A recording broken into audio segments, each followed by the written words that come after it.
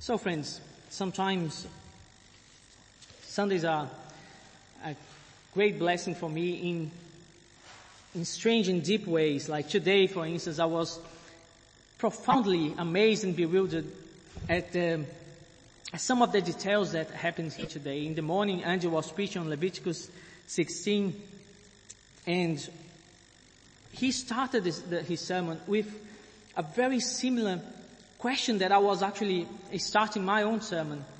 And that spoke to me in a very particular way, because I think it's a question that is very important for us in this age and time.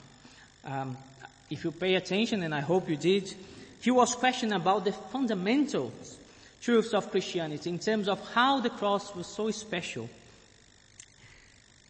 So if you see like Christianity and the legacy in this country, as it is portrayed in many media outlets as a fashion from the past, as something that is dwindling, as the number of churches are diminishing, and some of them are even being turned into coffee shops or into mansions to the rich ones, the very rich, by the way.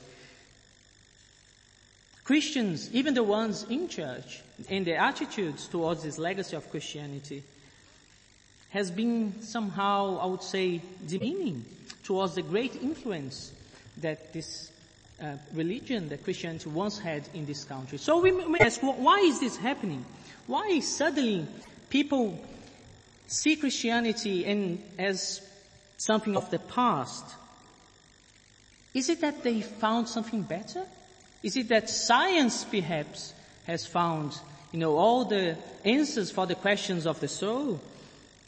Is it that they found better reasons, for all the things, and these reasons that were once attributed to an imaginary man on the sky have now other meanings?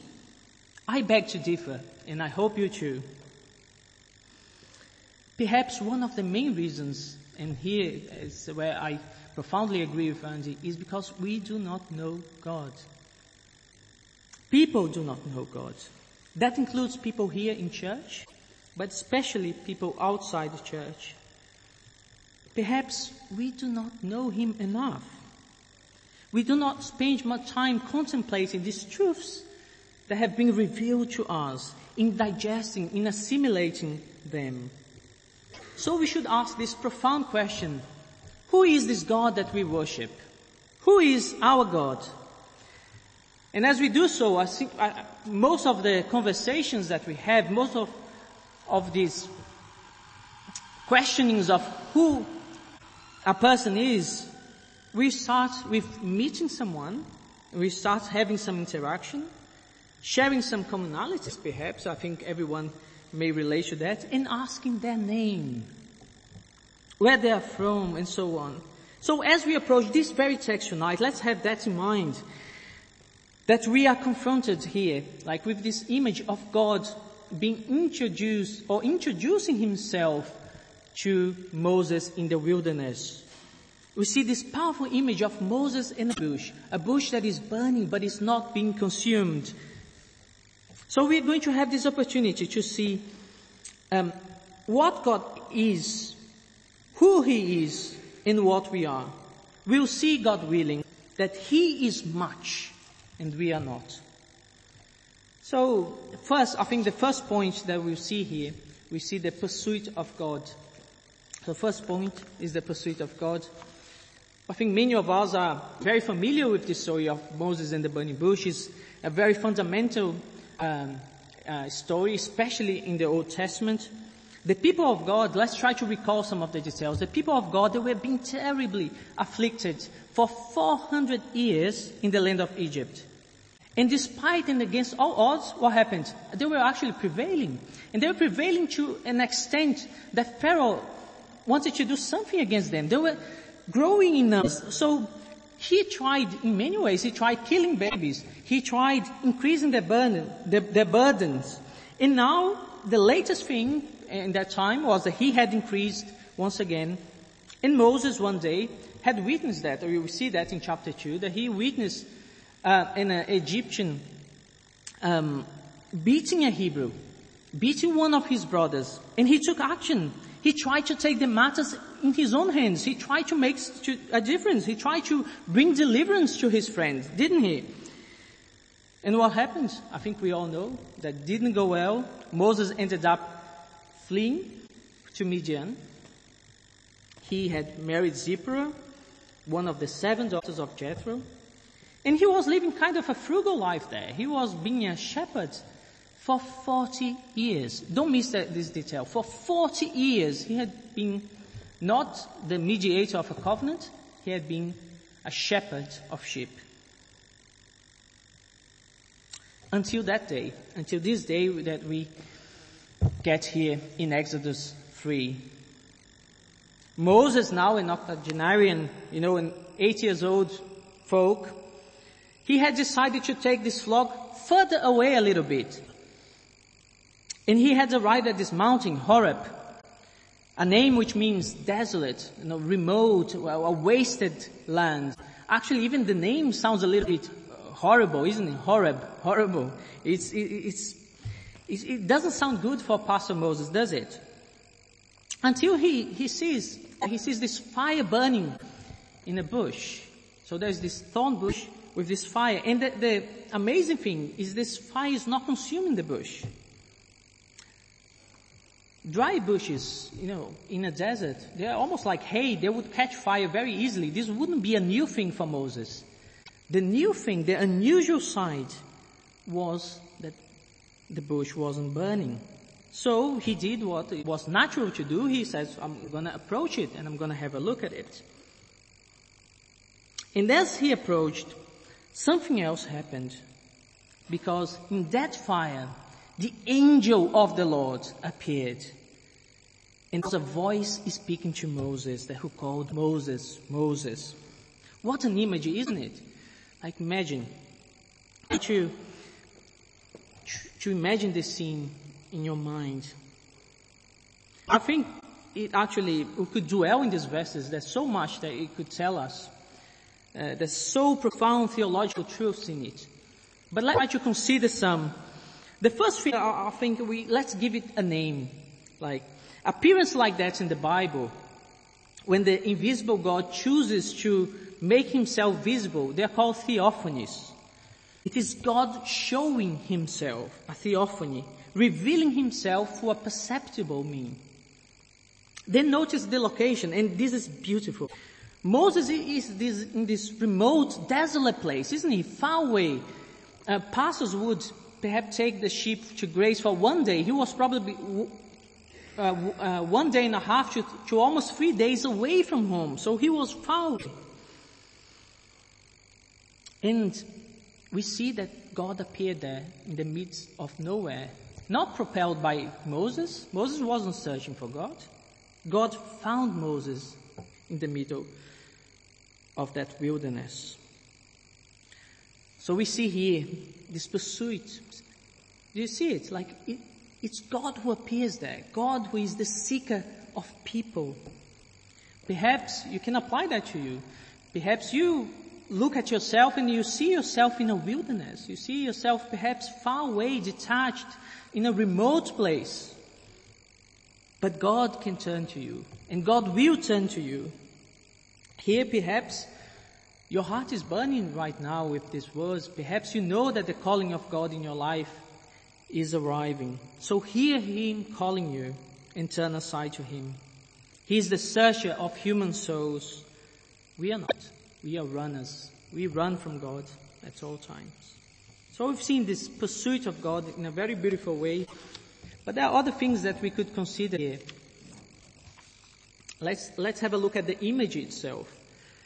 Elsewhere in the Bible, actually it's very consistent across the Bible, that this image of fire is frequently associated with God, with appearances of God. We see, the pillar of fire that led the people in Exodus. We see the angel with the flaming sword. We see the smoking pot in Genesis. Fire is usually this symbol of God's presence, of God's holiness. So as Moses walked towards the bush, he walks towards what is holy. the voice actually says, Moses, Moses. Let me just read from the verses actually here. So verses 4 and 5. What do we see? When the Lord saw that he turned aside, God, Moses, Moses, and he said, here I am. Do not come near. Take your sandals off your feet, for the place on which you are standing is holy ground. So it was customary actually in the ancient times for people to remove their sandals. It wasn't like a new thing. Moses was probably familiar with that. For in Egyptian temples, there was a custom, that when you enter into temples, into holy places, into sacred places, you would remove your sandals. It was a sign of reverence, a sign of submission, a sign of consideration. But please notice that it wasn't just this warning that is issued here, but actually it's immediately followed by an identification, a proper identification. So God is saying, look, it's not just an Egyptian deity here. I am the God of your father, the God of Abraham, God of Isaac, and the God of Jacob. And I think it may look like as a surprise to us, for if you see what was Moses' reaction, as soon as he heard that, what did he do? And Moses hid his face. He was afraid to look at God. Why is that? As soon as the identification is issued, Moses had this almost alien reaction to us. What do you make of this reaction? The other day I was listening to an account by John MacArthur, a very good Baptist by the way, and he was saying that a man was telling him that he was shaving in the bathroom and he had seen God. And then John MacArthur actually asked this man, so what did you do? So you've seen God? Did you continue to shave? And to which the man said, yes, I did. Said, so no, you didn't see God.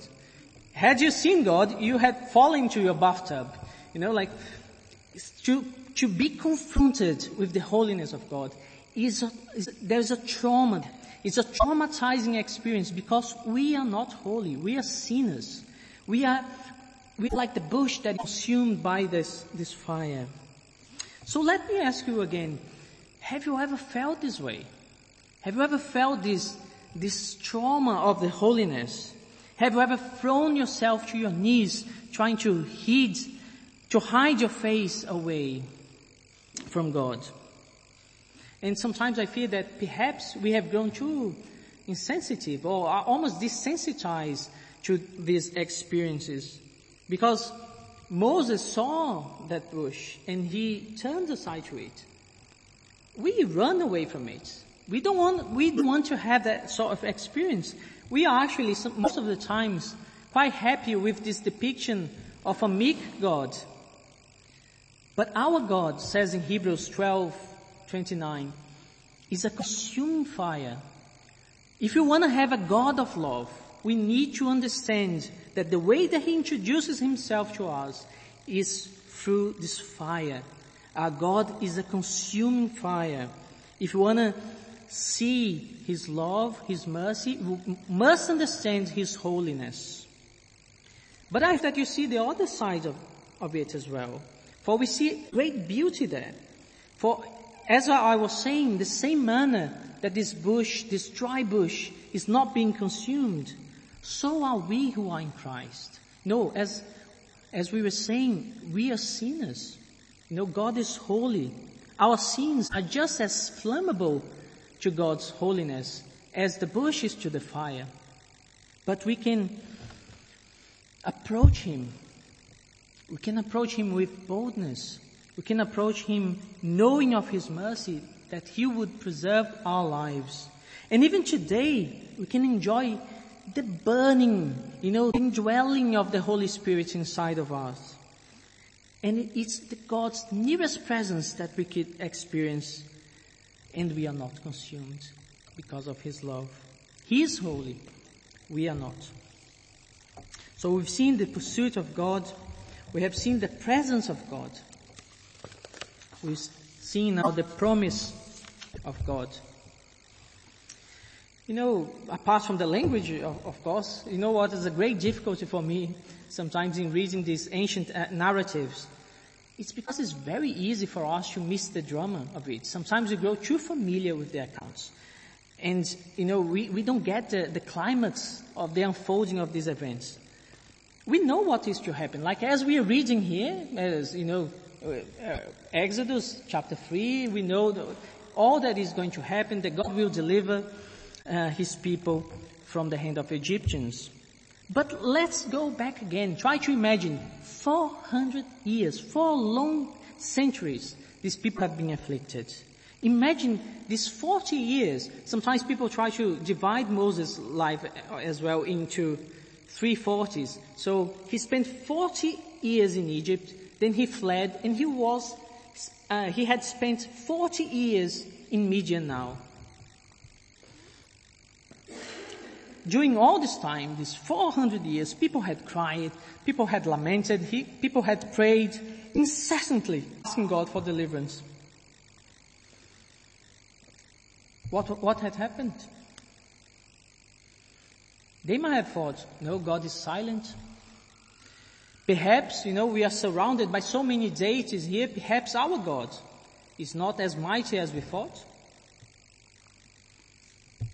Perhaps He's not hearing our cries.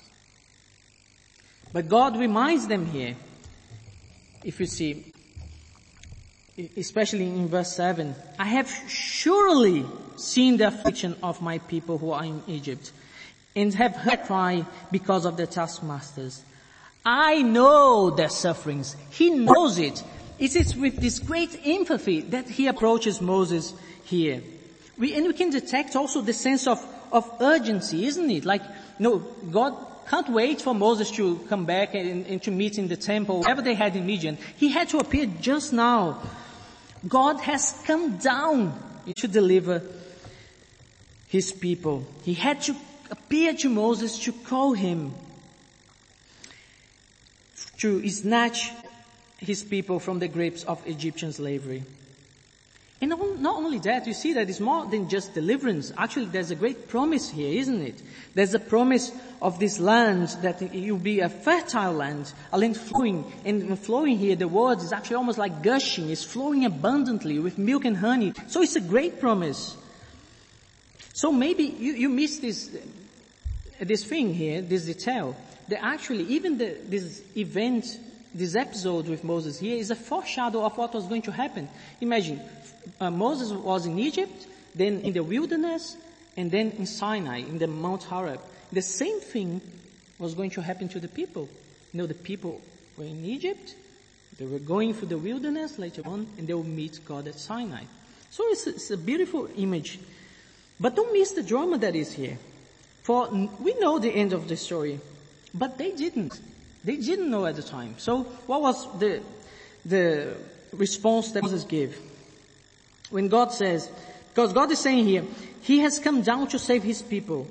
He says to Moses, come, let us go to the Pharaoh. Let us go to Egypt to deliver my people. Moses doesn't say, oh yes, let's go. Yeah? Well, you are God, I know that you're going to deliver. No, what does he say? He doubts. He asks, who am I? Doesn't he? It's a strange response. And actually, in the original language, there's a beautiful play of the words. Because if you see Moses' question here, we can actually read in a different way. So if you put a finger there in the verse 11, who am I? I'll read it in a slightly different way. So, who am I that I am to go along to Pharaoh, that I am to bring the sons of Israel out of Egypt? That is pretty much the way that God responds to him now. He says, I am with you. So the point is, Moses, it doesn't matter who you are. It matters who I am. I will be with you. I promise that I will deliver my people from Egypt. And I promise you that my people will serve me on this very mountain. It is to be a huge display of God's sovereignty once this story unfolds in the Bible. Because He promised here and He fulfills it. And again, we know the end of story. So we can benefit even more from this passage. For we can appreciate the full extent of God's faithfulness. He's faithful to His promise. He's powerful to deliver them. And we can marvel of the perfection as we see these events taking place. So perhaps again, like the Egyptians, you are struggling with the burdens and the afflictions of this life. Don't get me wrong, friends. Like this present life is much more characterized by suffering than anything else. These mortal bodies that we have are constantly battling illnesses, depression, anxiety, you name it, decay. Our souls, our fallen souls, we are in a constant spiritual struggle with our will. We want to do something, and we do something else. We constantly are drawn to iniquity, and we let sin prevail in our lives. So should we not do this? Perhaps we may pause this a little bit, a moment now, and let us renew our vows with God. Should we not look at this passage here that we're seeing and remember that we have a God of great deliverance, a God who promises to deliver us, and who is powerful to deliver us. Because as we see this foreshadow here, we see also the foreshadow of Christ. Don't we? Like God used Moses, one man, to save His people, as He used Christ to save His people. So let's remember, it's not about you. It's not about you. It's about Him. Don't try, as Moses did, to overcome your struggles with your own hands or on yourself. Cry out to God and wait. At His time, He will deliver you. Hear His call and follow His word. So finally, in closing, we see one of the epicenters actually of the whole Bible perhaps, but certainly of the Old Testament. We see God's revelation of His name to Moses. I hope we had more time to dwell in this, but let's try to go through it very quickly. As we said in the beginning, it's a discourse of introductions, isn't it? Like God introducing Himself, Moses asking about Him. Names in ancient times were slightly different, not only in form as we see in the Bible, but also in the way that they were used, because they used to signify something about the personality of the person. So, having asked this question, who am I? What Moses does next is actually he asks, who are you? So he asks, who am I? And now he turns to God. If you see in verse 13, it's pretty much he's saying, okay, who are you? Because Moses was pretty much satisfied with the answers that God does. Like he knows who God is. The God of Abraham, of Isaac, of Jacob. He knows to whom he's talking. So there's something more here. And I think to comprehend what is behind this question of who are you, Moses is posing, we need to consider the context. Egypt was like a world power here. We see even by the pyramids that we can see today. So try to remember that drama. Remember the 400 years. Remember the 40 years. Remember this multitude of deities in Egypt. Remember this great power of Egypt. So what Moses really wants when he asks, who are you, is that he wants assurance. He wants to know where this credibility, okay, you are promising me this. How can I know that you are powerful enough to accomplish this? Because he knows that when he would go to the people say, oh, how can you tell me that, that God is actually able to deliver us? For 400 years we've been here. So look at the way that God responds. He pretty much bypasses the first question, and then he says, I am who I am. Meaning, I am the one who always is. God is the one that never changes. He is always present. There is no point in talking about a God who was or a God who will be. God is. Space and time in any thing created can be attributed to him. He cannot be related to created things. He resides outside of this creation. He is in eternity. I am who I am. And you know what? And he is good, and he is great, and he is holy, and he is a saving God. So the answer that Moses receives when asking, who are you, is not a name. At least not merely a name. It is a proclamation of God's authority. It's the essential reality of life and creation and everything beyond. The name actually, you probably noticed when I read, when we find these capitalized or small caps in our Bibles, is the name Yahweh. That usually actually describes, they would put just the 4 letters, the tetragrammaton, to avoid saying this name, so they would replace it by Adonai or Hashem. But the point is not this. The point is, we who know the whole story, we should be much more zealous by the name of God. We know that Moses, by God, went back to Egypt. We know that the plagues, we know the deliverance, we know the crossing of the Red Sea. We know that it was with great deeds and the almighty hand that God delivered them from Egypt. Everything, every single iota according to His word.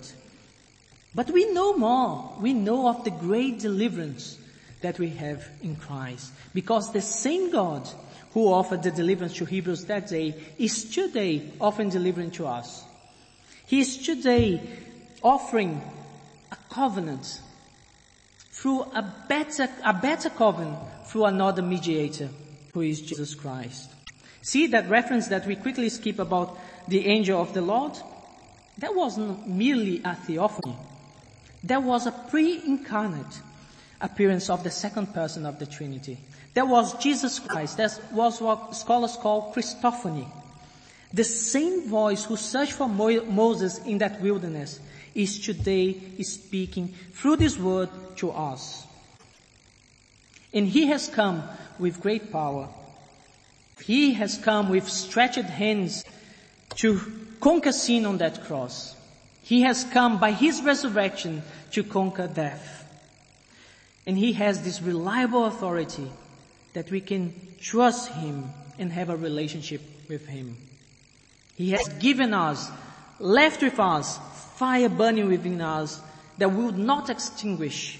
He has given us the Holy Spirit that we can trust Him, that we can live to Him and to His glory, that we can exalt His holy name above all things, not just now, but forever. He is, and we are His. Let us pray.